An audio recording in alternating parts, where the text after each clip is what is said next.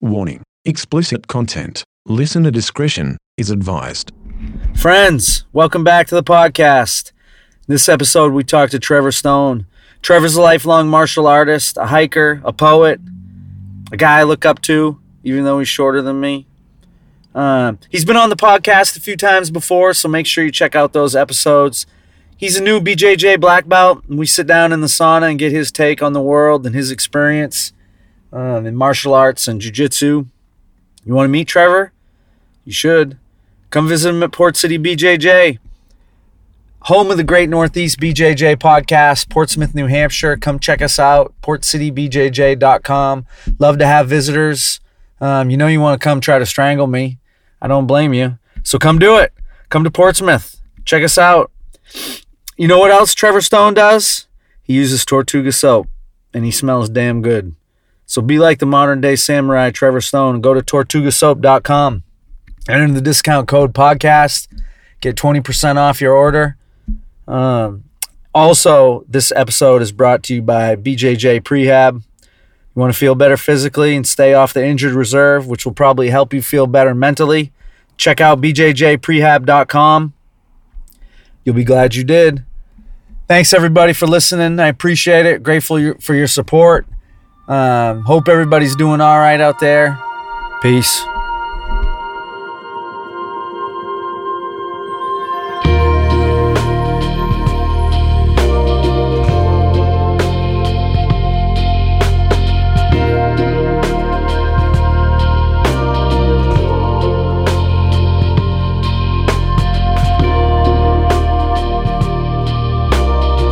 That armbar you got me on Thursday is like, I got home and I'm like, yeah, I didn't notice at the time, but I'm like, oh yeah, that stretched a little bit.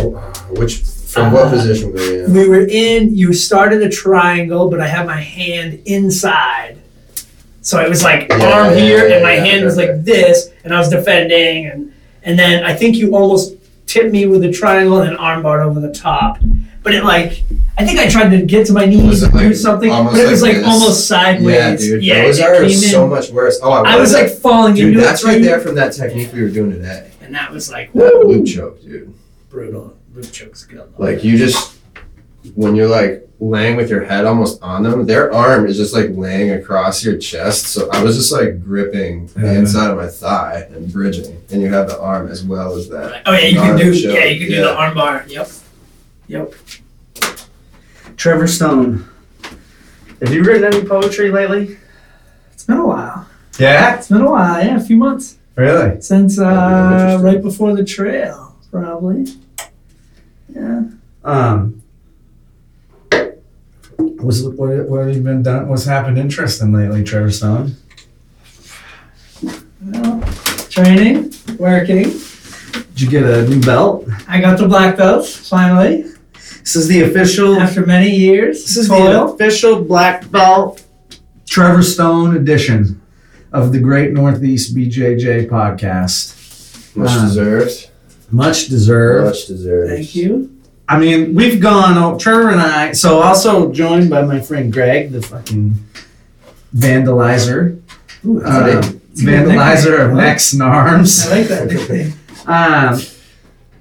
So Trevor has been on the podcast. We did the first time. I think we did the first truck podcast. Oh yeah, truck. That's right. We drove to Mass BJJ and recorded one in the truck.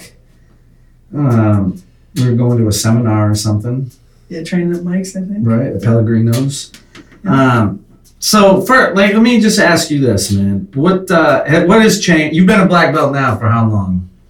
A month, maybe? 3 weeks? I don't know. Not very long. Yeah. So tell me about getting the black belt.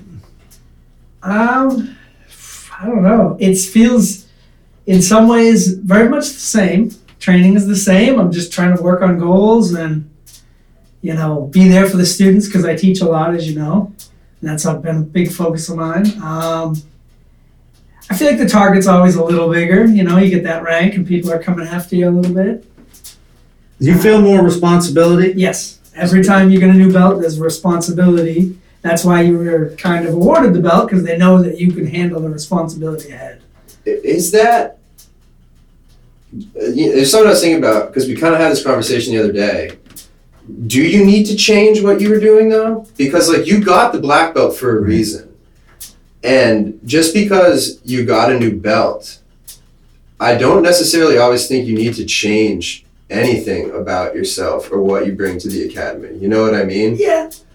Like, dude, you were a black belt before you were wearing a black belt. You know what I mean? That's how belts should work. Yes. So like in my eyes, like you're a black belt human being and just like continue to be that. And if you weren't that, you probably wouldn't have gotten awarded the black belt.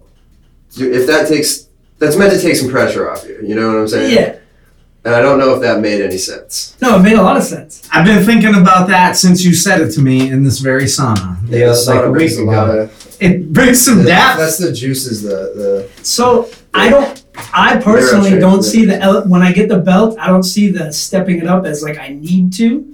I just feel like now that I'm the next thing, I want to instill more. Because we can always be more. But I don't look at it as a pressure. I don't take it as a pressure of like, I have to represent. I mean, I always want to represent well, but I feel like you said, if you're not doing that already at our academy especially, you're not going to get the belt.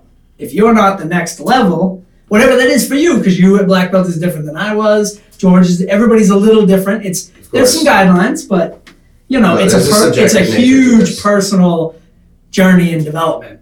Just like I feel like who you're beating and not beating is a very minimal part of the jiu-jitsu above purple belt. It's kind of, I think, the personal development. Sure, not to sound part corny or interrupt you, but like you just beat you. You know what I mean? That's got to be it. Because like you said, like what is beating somebody?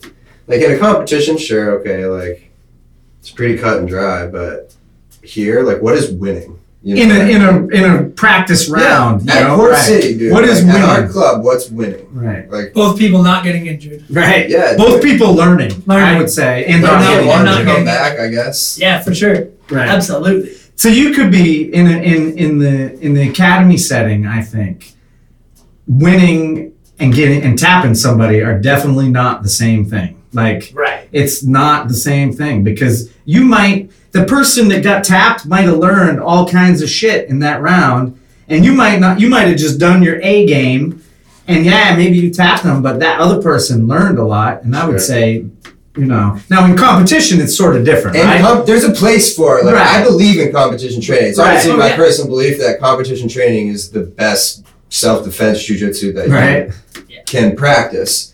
And there's a lot of benefit to that. And in that context, sure. Like if you're with someone of equal size-ish, of relatively equal level, and you're rolling under the pretenses that this is a competition roll. Yeah, if you tap him, like you won. That was you won that round. Yeah. And there is a winner and a loser, right? And that's just life. But even in that context, like maybe that dude won too. Oh yeah. Like, in a slightly different way. For sure. Because there's no ref, even in a competition role here. Like, that dude might not do what he just did 2 weeks from now when there is a ref. And you learn a lot from, if you want to, you can learn a lot from your failures, Definitely. And I've I got black belt, and then I went and competed at the Boston Open like a month later or something, and I did not win, but I learned a ton for sure, and I tried to win. But man, I did learn a lot. And it's just like Swedish Fred, Swedish Fred's doing the squid guard, the worm guard, like, and I haven't seen him in a while, but I've been working, and he's been sweeping me with it. And then I've been working on that while he's gone. Yeah. And so today I was like, go ahead, pull your worm guard. And my pass nullified his little thing. And then after he's like, and then, we were working on actually how he could beat my pass. Because that's how you get better. Progress breeds progress. That's why you can't hold the knowledge back. Right. Teach them everything you know, and then you get better at defending what you know. So Trevor Stone, the multifaceted Trevor Stone, Greg. I'm interested. Dude, this guy, when did you start, like, we might have talked about this before, but when did I'm super interested in the writing thing, man. I love it. I was 12 years old when I started writing poetry. Right. So it's been almost 26 now. All kinds of poetry? Somewhat. I mostly do abstract, nature, and then some like rhyming, spoken word kind of style. Because my three major. But I've done other things. So like, I mean, I know there's like set things with certain, like haiku is like Yep. 575 or something, right? And like a limerick would be, there must be some kind of thing to Right. a limerick. But there's also like, I mean, are there lots of, like a sonnet is a sonnet poetry? Yes, kind of. I mean, it's like that's written in like a time. Right. You know, like Shakespeare's like wrote an iambic pentameter, which is like the beat of the writing when you read it. So some poetry, I do a lot of poetry that's kind of written on a beat Yeah. type.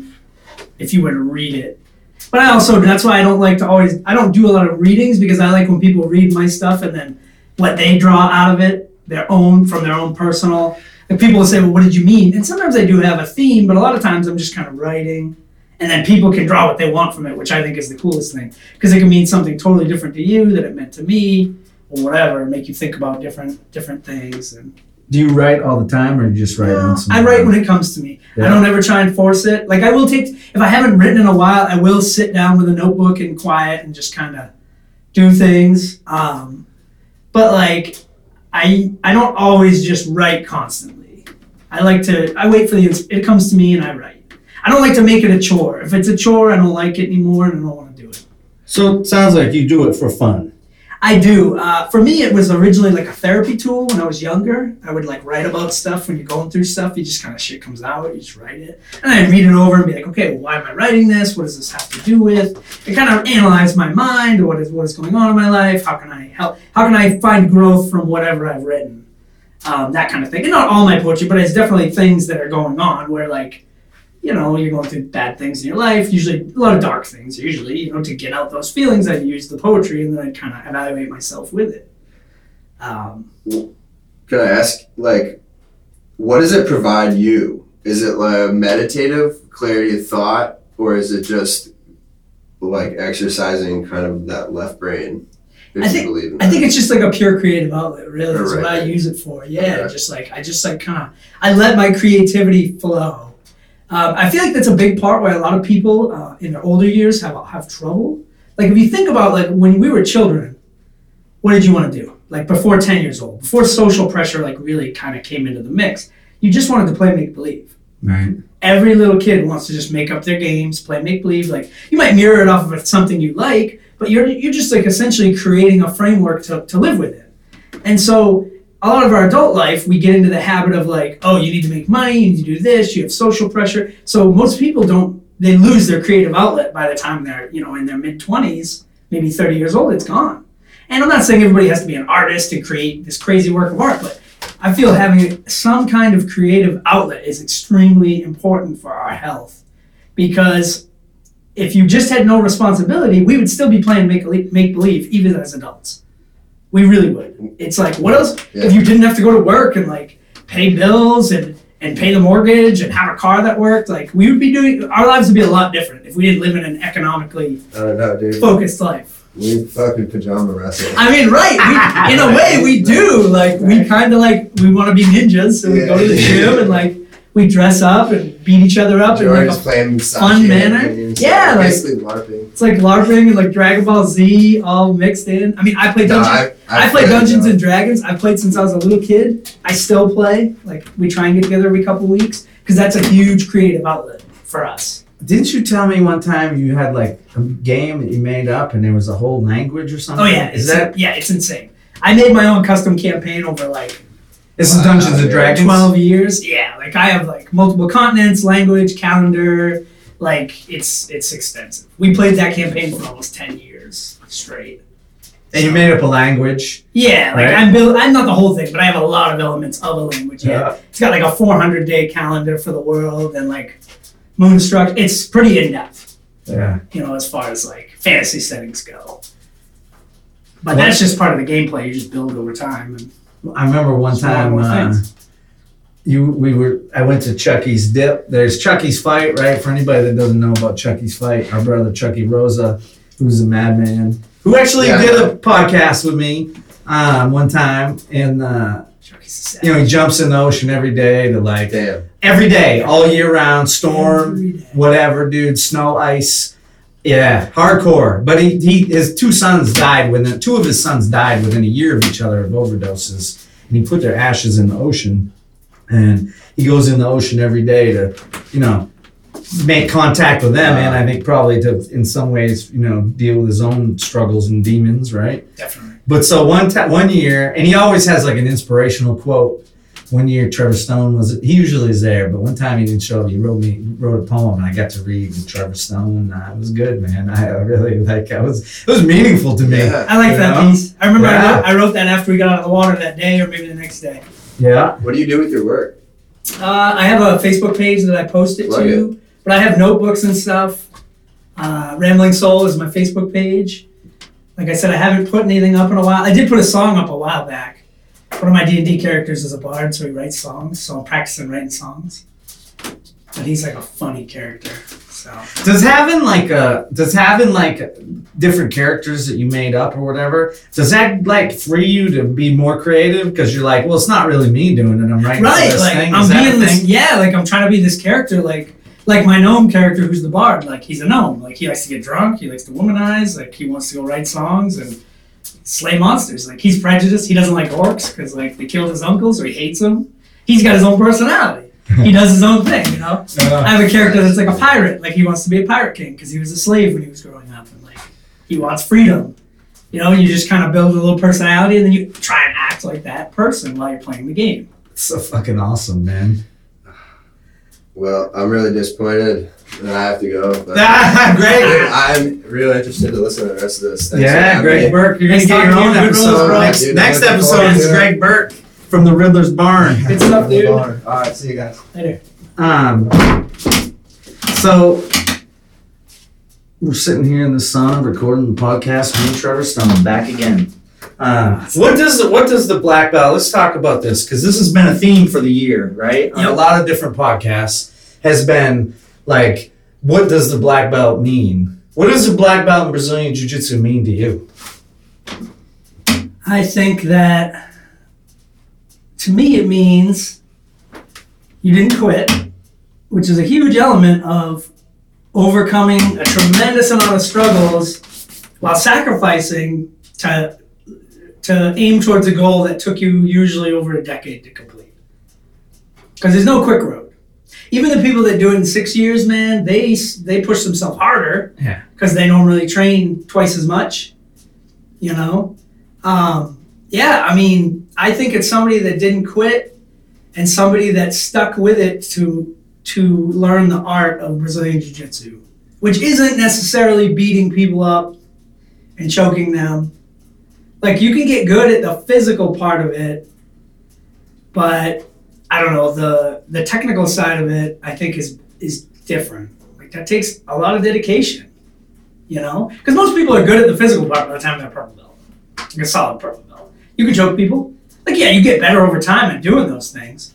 But I think a black belt is somebody that knows how to overcome adversity, tremendous adversity, not being able to know the moves, training up, getting tougher, never quitting while getting beat up all the time. We're black belts now. Do you beat everybody up every roll? No, not even close. Now it's even harder because when you're wearing the belt, you get there. It's hard. You try not to, but there's that ego there that says, "I'm a black belt. I need to have this standard to whatever." So if you have a tough roll against the blue belt, you got to learn to keep your self-worth, and you're going to keep your eye on what's important, Right. which isn't winning.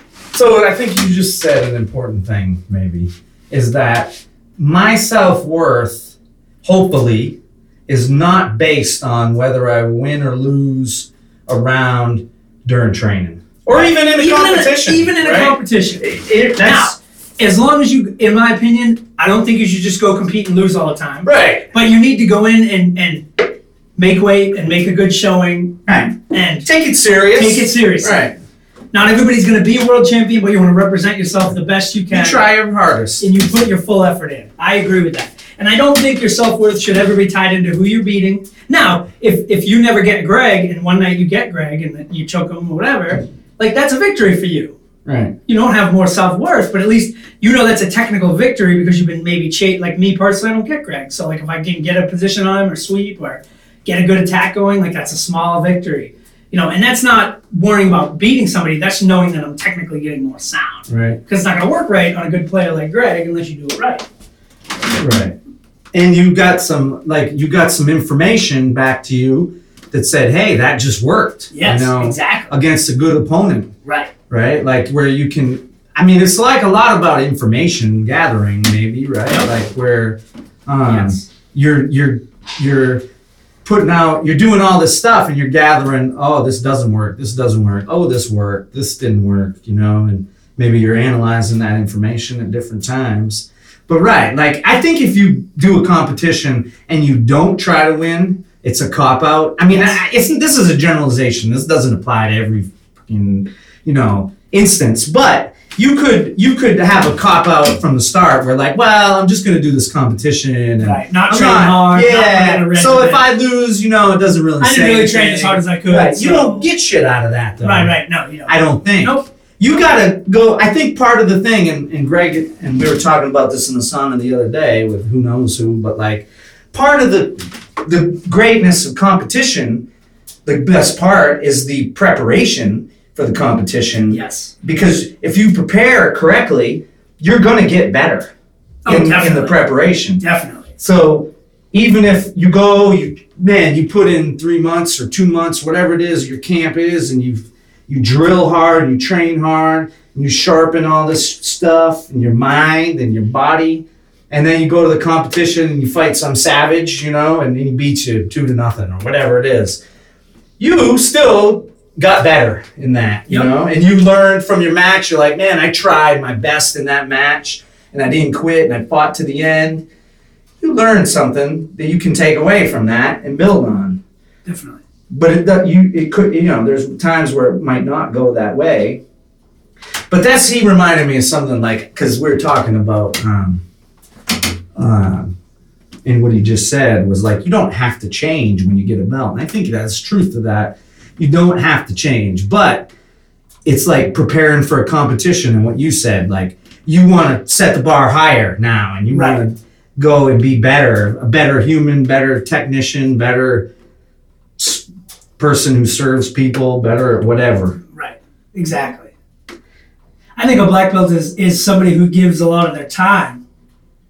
Like we have a different dynamic because we're not like a competition school. I think you get less of this in the bigger competition areas because they're so, personally motivated that it's hard for competition guys to like work with their training partners as much because they're trying to prepare to kill people. So competition training is different than regular training. It's selfish in a way, and it's not wrong to be selfish when you're comp training because that's what you need to be. But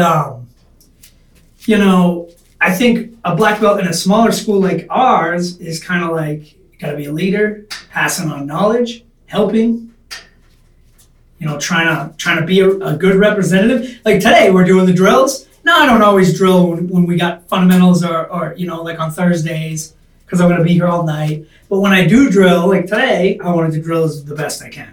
I'm not gonna kind of slack on it because I'm a black belt now and I can, I feel like it's my job to represent what it's supposed to look like when I'm doing it, even though I can't butt scoot. But I didn't quit on it either. Oh man, you could learn a lot of lessons in the butt scoot. Oh man, that's a forge. You're right. Yep. But it's also one of those things, right? And so jiu-jitsu to me at this point, and I feel like how you look at jiu-jitsu, and the cool thing about doing it for a long period of time, whatever the fucking thing is, poetry probably, you look at whatever your art, lifestyle, whatever it is, differently at different points in your life. Yes. And right now in my life, at 45 years old, I want to be good for sure. Like I don't want to be the guy that people are like, oh, he's like black belt, but he's not really that good. Right. I have an ego. I want to be good.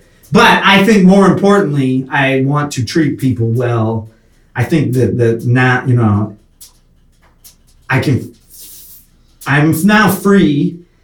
Maybe I should have been free earlier, but this is my journey, right? That I'm now free to like look at other people and say, you know what? It's more important for me to now help you and pass it on than for me to be the best in the room or whatever, Right. I would rather be the best in the room. I mean, I still want to be good at jiu-jitsu. Well, of course. Because that's a big part of it. You want to be good. I would like to be the best person in the room, or at least a good person in the room. I want to be good for the reason that I need if I'm going to be a teacher and an influencer, which is one of my big goals, always been my goal, because I feel I'm a decent teacher and I love to help people grow. So passing on knowledge is, a big way that's achieved.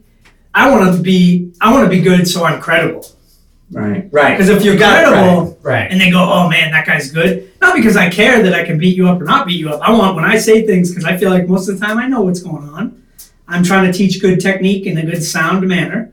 I want my students to respect me and listen, because I think what we're teaching here is good.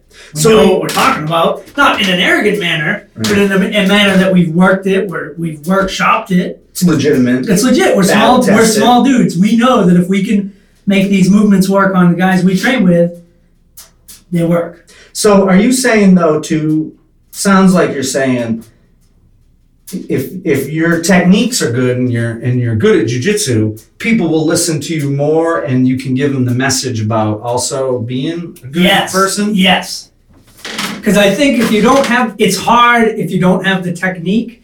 I think there's some people out there that have the right idea of message, but they don't get as much credibility because the technique, most people are really searching for. In the lower ranks, we were too. When we were blue belts, what were we looking for? That good move that's going to solve that problem for us.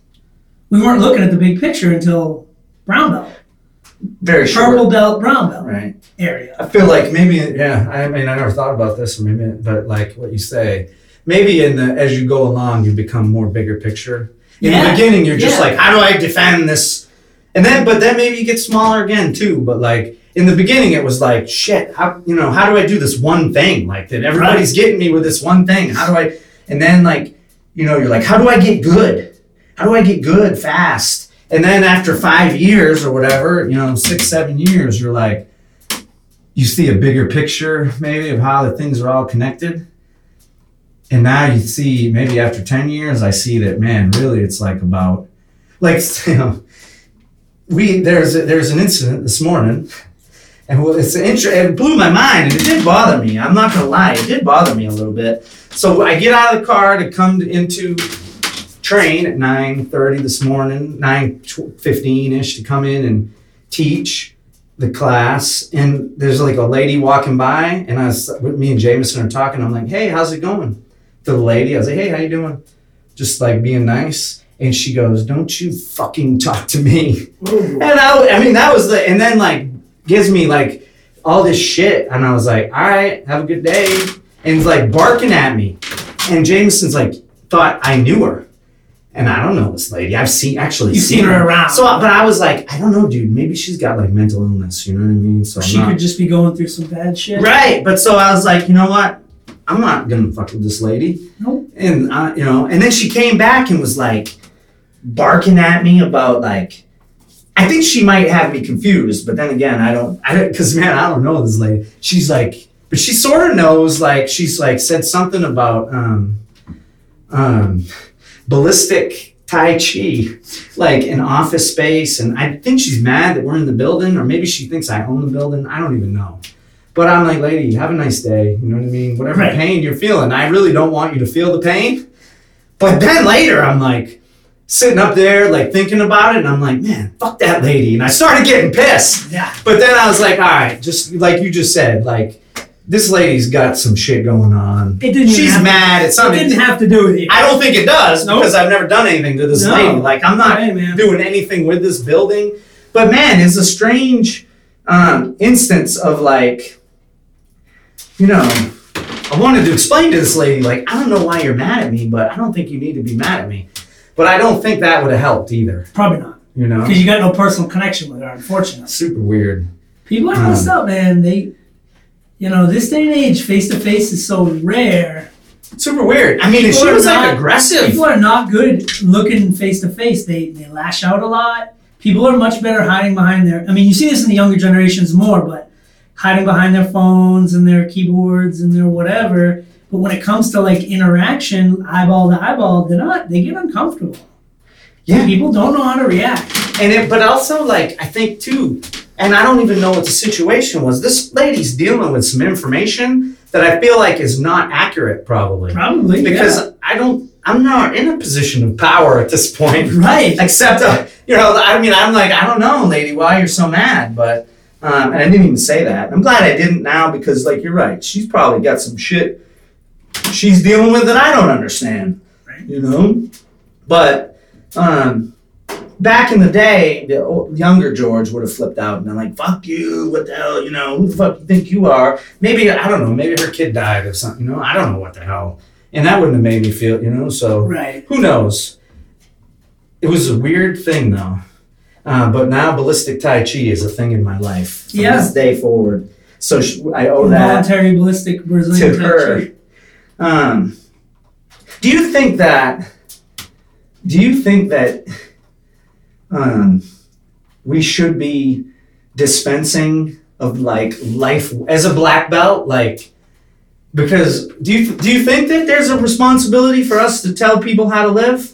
No. You know what I mean? I don't think it's a responsibility, but I think that if it's done in a positive way, like, it's pretty basic. Treat people like it's just as basic as your interaction with that woman. When she comes up to you upset, don't yell back at her. Right. Don't treat darkness with darkness. Right. Use the light.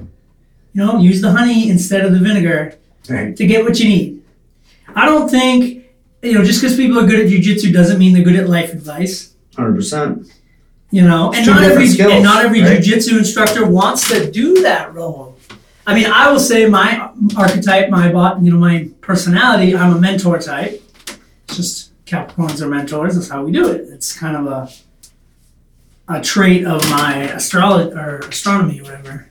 Astrology, yeah. So, but I don't think everybody needs to do that. Is that part of coming from? Is traditional martial arts more? Is that because you come from traditional martial arts? Do you think? I think that's probably a good, yeah. I would say because my traditional training was first, and I did it for a long time. I have those I don't know, tendencies, I guess you could say.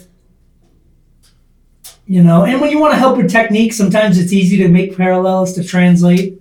But I don't think everybody should just follow what I do in my life either, because the way I live my life is not for everybody. But like I said, if you keep it simple, I don't think worldly advice is bad. You know, Right. golden rule, treat people good. Right. You will be treated good. You know, be positive. Don't be the negative person. Be the one person cheering them on. Pretty simple. Simple, dude. Simple. Simple, but not easy. Not easy at all. I want to rage too. Right. Yeah, some things get me raged out for sure, but I try not to do it or act on that. That's why I know I need to train more when I'm raging. Right. Tell me about breathing. Breathing is the most neglected thing in martial arts because it looks funny and everybody thinks it's hokey. But those are the real secrets. If you want to ask about secrets, breathing techniques are the secrets. And that's why Rickson's so good. Not because of his technical knowledge is good, but he incorporates breathing into his training. And that's why he was one of the best ever, with a high technical knowledge, a high willpower, high skill knowledge, and the breath. Because breathing, this is why I always think that, like, so you and I are small, we're probably the smallest guys here, besides Amanda and Troy. Troy. And then Lapiana Right. and the other guys are like a little bigger than us, but Right. close. But we're small, 145, 150 pounds. You know? If you didn't have a strong core, you would be weak.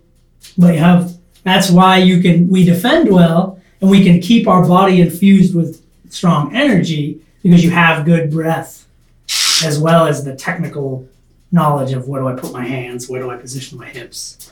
Willpower is a huge part of it, not quitting. But essentially, if you look up exhaustion is when you can't make tension in your core anymore. So like when you get the wind knocked out of you, you can't tighten your diaphragm. So you're exhausted. You lose all your energy. You can't like bridge, you can't tighten, you can't breathe out, you can't draw breath. So essentially, the stronger your breath is, the longer you can stay in that power position, no matter where you are on the mat.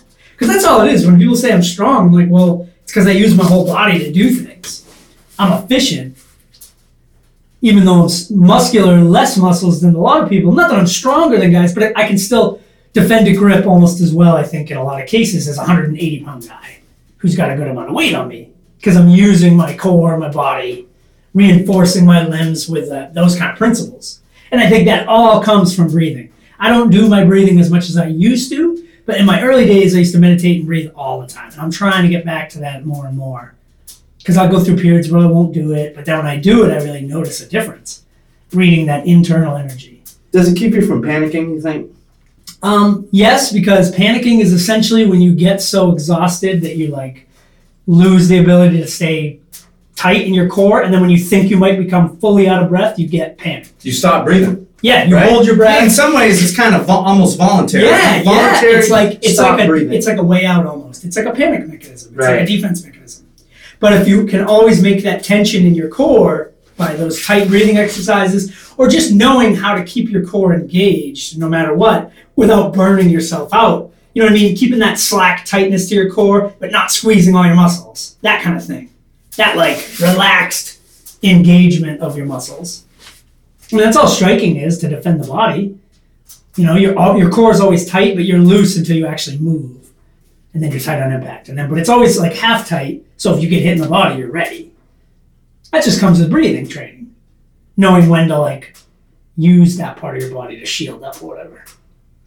Also super applicable in the rest of your life. Oh, yes. Breathing, when you get frustrated. Right. I always tell people when they're freaking out, just take 10 deep breaths. I know it's silly, but like, if you take a deep breath and you just try and let go of whatever's inside of you, that dark stuff, every time you breathe out, you just, a little more goes away. I bet. 10 breaths in. Even 3, dude. Yeah, I think you would notice. You feel a huge difference. Right. But if you go through that, like, draw it in and release it out. And you also learn to let go. Like the hardest part of getting a good massage. Right. Letting go. Tim Tamming. Right. Letting go of the muscle to let it relax. Instead of smashing it into submission, which only works halfway. Right. It's hard. Because you don't really release it that way. Yeah. You just force it. And it kind of works, but it's not the same feeling of relief that you get when you totally physically let go of it. Would you say, too, like, in dealing... So this morning, right, take this lady or whatever. Mm-hmm. I was in a good space, so I feel like I dealt with it pretty good. Yeah, I deal with talking about it, I think is important. Right, but, like, I feel like right now, what I've always been is a reactor, and like someone says something to me, I react instantly, and I'm like, ah! Right. But if you just stop for a second and just take 3 seconds without even, but I think the breath comes with it automatically, right? Right. You react, or if it's not a reaction, it's so much better if you just like chill for a second, like, because when you do something right off the bat, it's almost like you're fighting. Yeah, it's a reaction, and reactions are not always the nicest thing. No, they're very we reach for the dark side pretty quick. Right. It's almost like that's the go-to. Yeah. For me, anyway. Well, a lot of times, I mean, I think that's human nature. Because I've been doing a lot of research on, like, the shadow side, Carl Jung, and, looking at the shadow, and, like, recognizing your shadow and knowing everybody's got one. And you have to embrace it in a way to, like, recognize it, to know it's there. Because if you repress too much of that stuff, then you get in really bad places where, like, it comes out subconsciously. And you don't want to do that, because that's never good when your dark side is just popping out, like, random. Because we all have it. I mean, we're all made of dark and light. Like, no human is pure in any direction. It's impossible. That's what we're trying to do, I think, is find that balance. A little character development.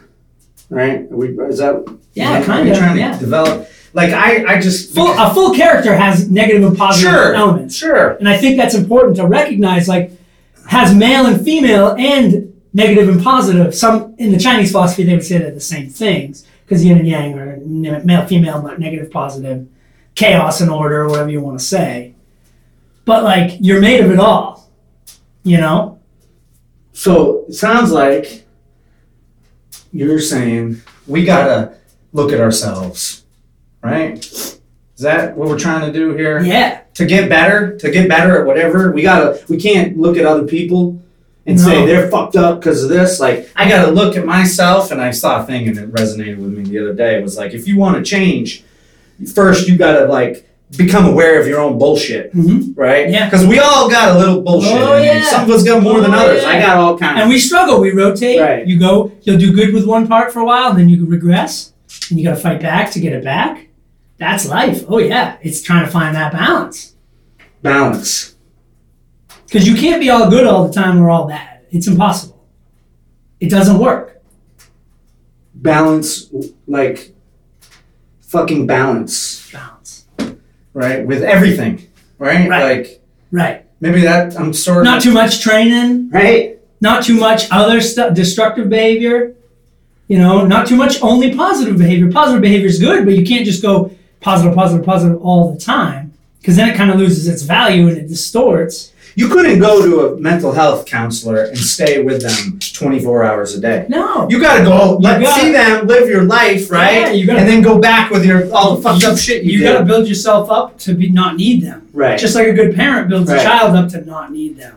Just like jujitsu, maybe too, right? Yeah, it's a good- tool. A good jujitsu player doesn't need you to coach them Okay. when they get higher up, because they're going to figure it out, or they're going to want to figure it out, even if it's like I try and do. I'll have questions, and I'm a black belt. It's like I try not to ask them. I mean, once I hit about high purple, close up around, I stopped trying to ask questions, and I would just try and do it on my own first in class. And then if I really couldn't figure it out, I would call somebody over and say, "Hey, I'm trying to do this. This is what I've tried. It's not working. What am I doing wrong? What are you seeing?" Or have my partner give me feedback until I figure it out. But searching for the answer yourself is going to make you more complete, because you're going to really understand it. If you just like do the move, okay, you robot, do the Right. move, do the move.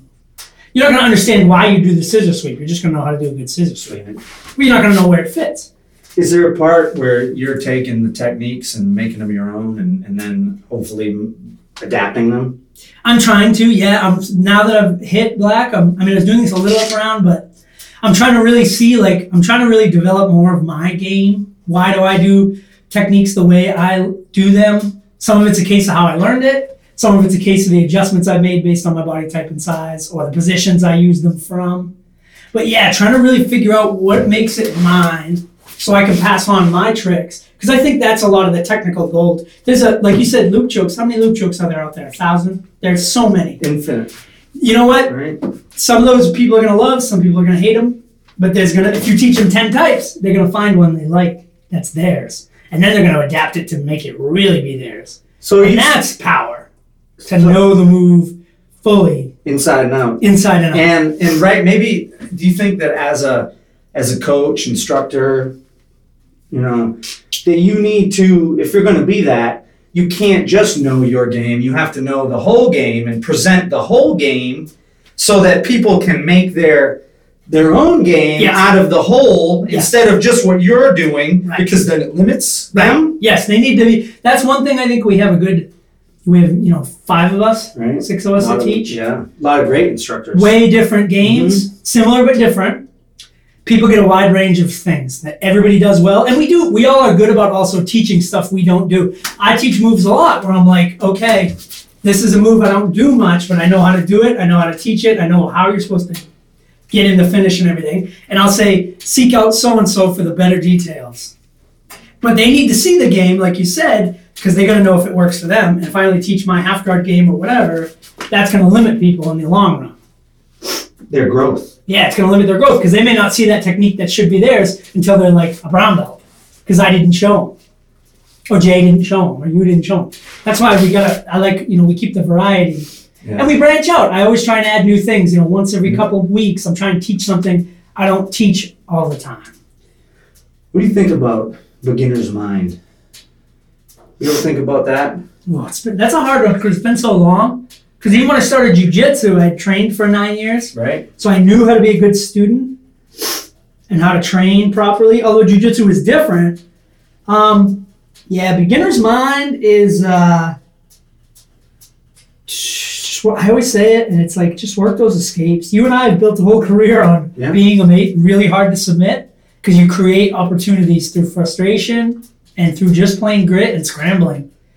People can say, well, you should be more of a preventative maintenance, not get in there kind of guy. But when you're smaller, I think that's nearly impossible, to be Look at honest. Gary Tonin, though. Or Jeff Glover. Yeah, yeah, exactly.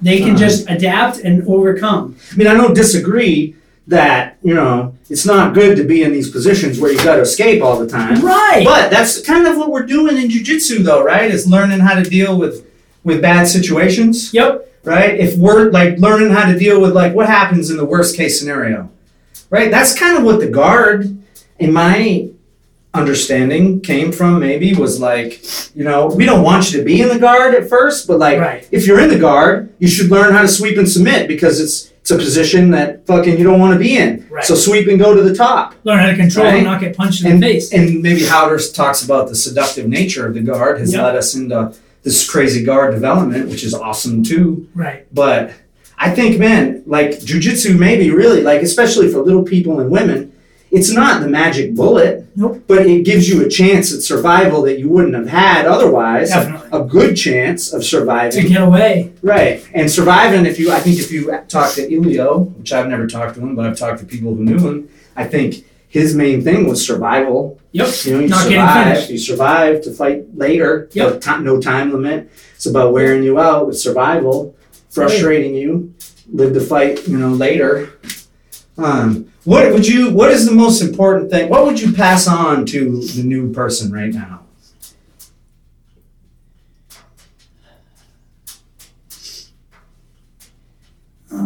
Form the strongest bonds you can with a couple of your early training partners. I think that's the greatest gift this art can give us is the bonds. I mean, it's amazing how a lot of the people we train with were super close, and like if you lined us up in another situation, we would never become close because we're all so different. But it really brings you together, and having those like close training partners coming up through the ranks is just so. Looking back on all those great memories is amazing. That's something that like you just cherish it because it's hard. People don't form good relationships nowadays with friends, and like we're in a pretty fragmented time. I mean, I'm fortunate. I have some really close friends from my childhood and stuff, and I know you do. But a lot of people are not good at that. But if you can form some gym mates that are like your brothers and sisters, that's a really valuable thing. In not just jiu-jitsu, but in life. People to lean on. Mentors. maybe Mentors, too. find a mentor. We've all had a good instructor that's been a mentor. Coach. Coach has been a mine. mentor for all my career, yeah. Even when I'm not seeing him a lot, Right. like I always think like, what would coach do? Like, how would coach act?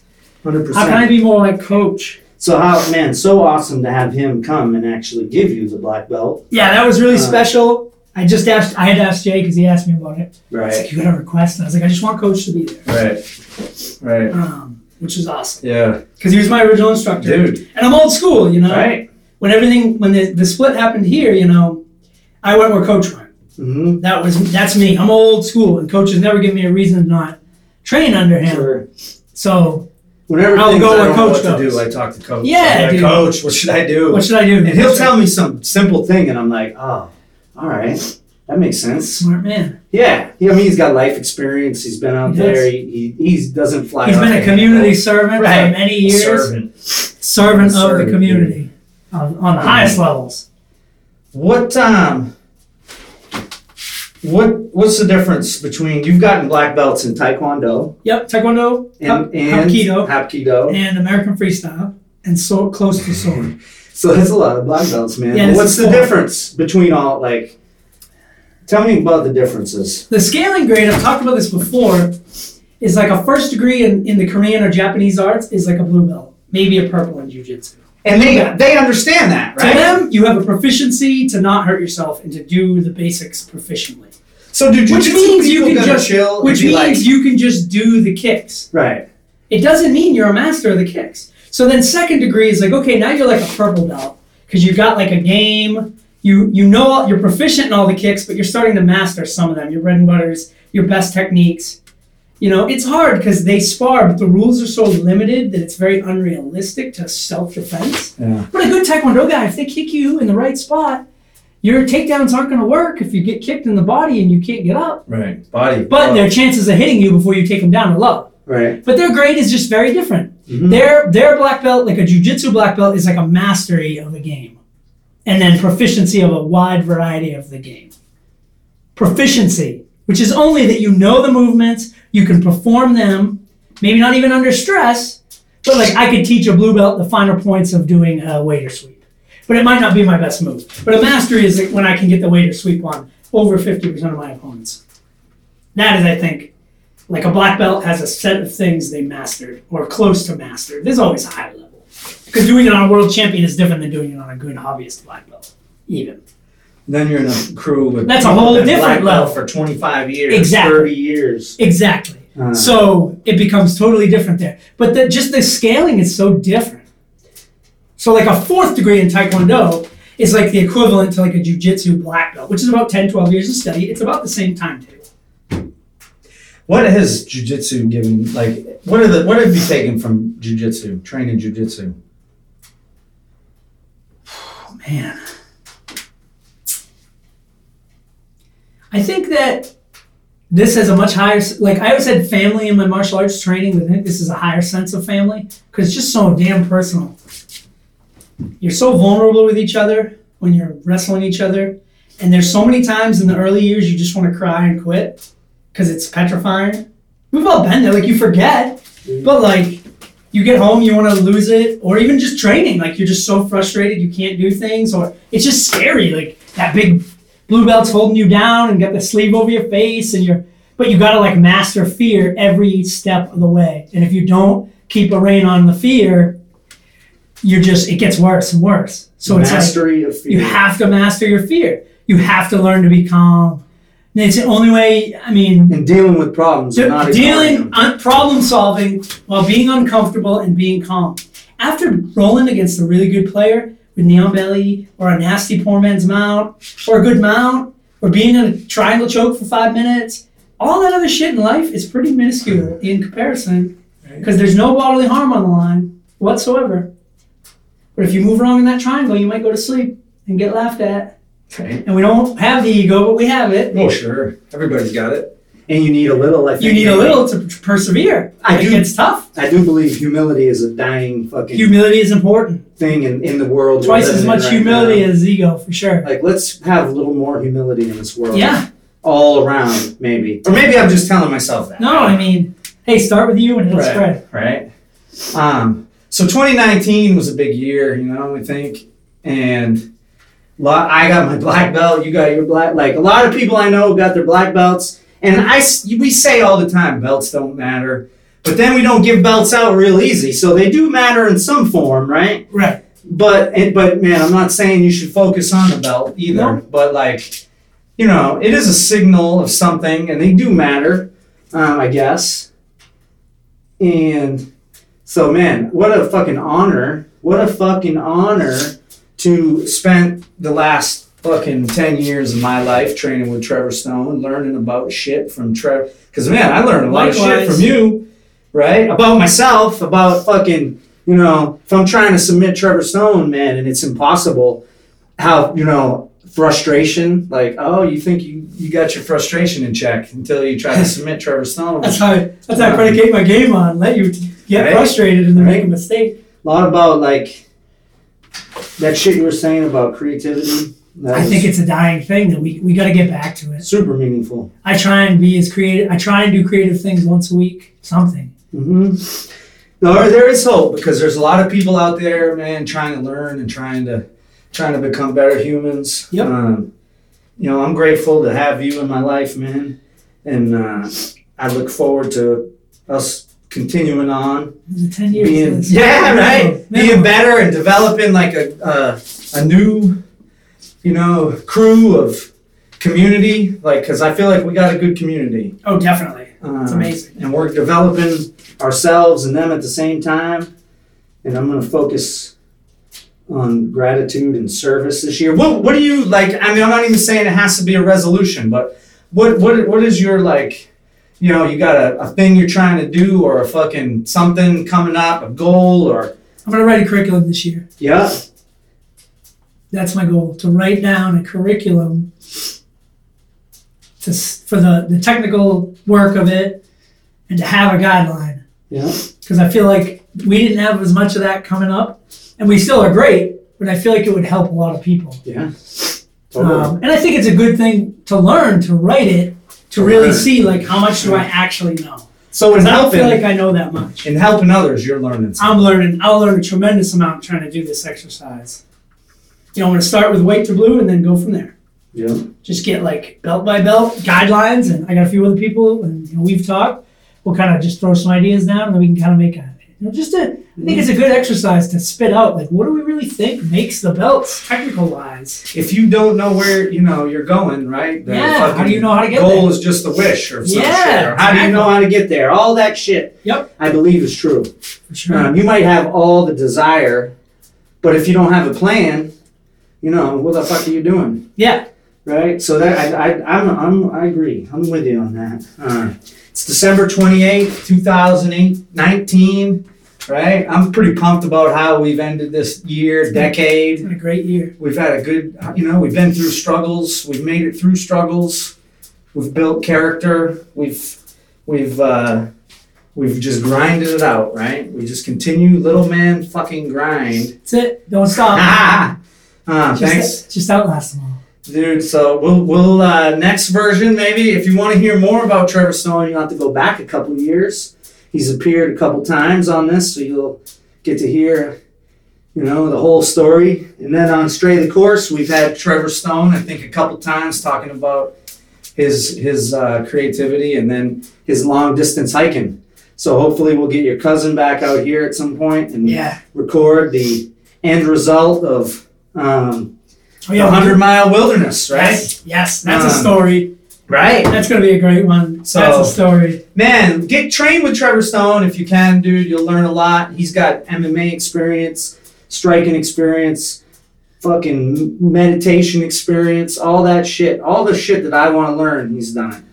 So, thanks, brother, for being there. Thank you for being awesome. Let's fucking kill Hard it. training every night. Yeah. Hell yeah. Every night. All right. Peace, everybody. Thanks for listening. I hope everybody's doing all right out there. Come visit us. I'd like to train with you. Peace. Be the change. Be the change, motherfucker.